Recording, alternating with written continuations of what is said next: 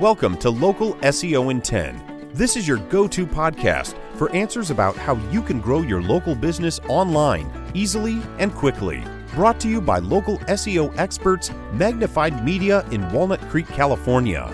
In each 10-minute episode, our digital marketing expert, Adam Duran, answers your questions on how you can get more leads for your business fast. Remember, if you're not taking care of this part of your business right now, you can bet your competitors are. And now, here's our host with the questions, Jamie Duran, and our expert with the answers, Adam Duran.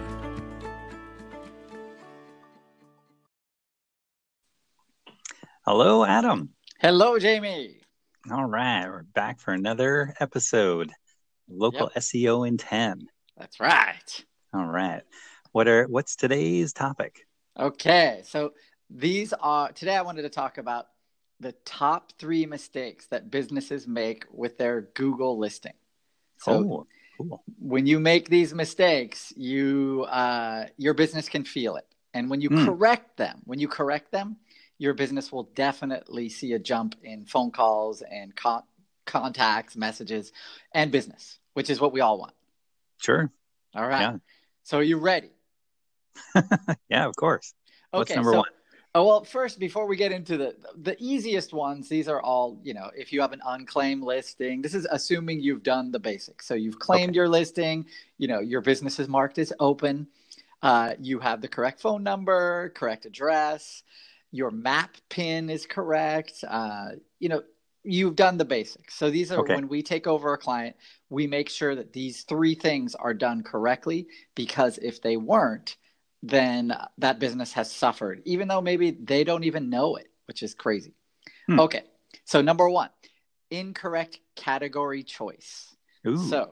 So for when we put our business on Google, we want to make sure Google gives us, some basic lists of categories that we can use in order to categorize our business, and we can do subcategories, etc. But an easy example for us, we took on a client a few months ago. They're a personal injury law firm.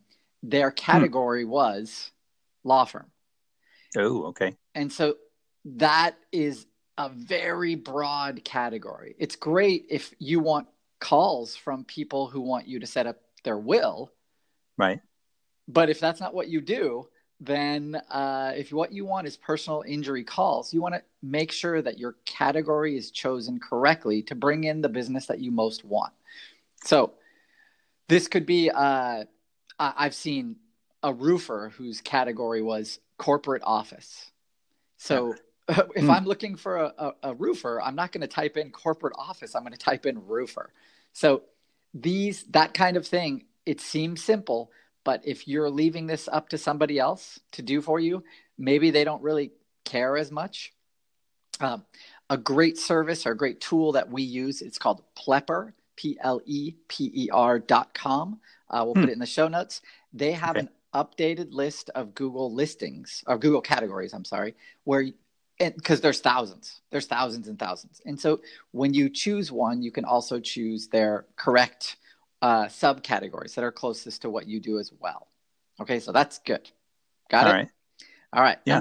Number 2. Basic. Yeah, it seems basic, but this is it's basic for us. And now that Can I ask a quick question then? Sure, go for it. What if your category is not there, or you can't find it? Right. So go to Plepper. You'll be able to do a short search. Pick the categories that are closest to you, and then you can use those categories. That's all you can do. So if your category is not listed there, those categories, they're updated all the time. And it's not like Google comes out and goes, hey, we added 100 more categories today. You have to check every once in a while, go to, like I said, Plepper or other places on the internet, look for your category. It might have been added. In industries like CBD, like cannabis and stuff like that, those categories are really fluid. They're getting more and more specific in their categories. It just takes time. All right. Next one. If you have a business with multiple locations, say you have one in this city and then you have the one in the next city, and then you have another one in the neighboring city. So you have 3 different Google listings. Right. So now what it used to be, you would put a radius. So around your, we serve clients in a 10-mile radius around our business. Now when you did that, if those radii, so the radiuses of each location intersected, Google would get confused. And when Google is confused, they don't show your information. Interesting. And so we've seen that happen with law firms, of course, where they had overlapping service areas. And now Google took away the radius. So now you are asked to provide the names of the cities or your zip codes. Make sure that if you have multiple locations, you're making discrete service areas. So you're not using the same zip code in 2 different listings. Because once you do that, once again, if you confuse Google, you're making that algorithm have to make a choice. And that choice will never be in your favor. So That's a big one. Okay, so and that's something that whenever we take over a client, multiple locations, we're making sure that that's been done correctly. 9 times, or in my experience, it's never been done correctly. So you can now do that. Next, all right, number 3. Number 3. This is a weird one. On your Google listing, when you set it up, you're allowed to put your homepage or your website. Okay. So if you have if your business has multiple listings, and you put your homepage for every one of those listings, once again, you're making Google confused. Your website should have for every individual location a individual location page. Oh, wow. That individual location page should correspond to that individual Google listing. That way, so if it's mycompany.com/Brentwood, that would be that's location. So this way, what we're doing, and then when we do that, we can power up that page with information about that local city. And that means Google knows that you are in that location. It gives your listing geographical relevance. If you just use your homepage, you're missing out on that power to be able to do that. And you're also at the same time potentially confusing Google. And the whole thing about confusing Google is once you do that, you lose. If we confuse, Donald Miller. Confuse, you lose. Right. Donald Miller always says, if you confuse, you lose. And this is no more so felt than with Google. If you confuse Google, you lose. If you do everything right, Google rewards you. If you're clear and precise and make sure that you are doing everything that Google wants you to, you will get more phone calls, more messages, and more business. All right. Well, that sounds very doable with all 3 of those. All right. That's all for that's the top 3 that I see.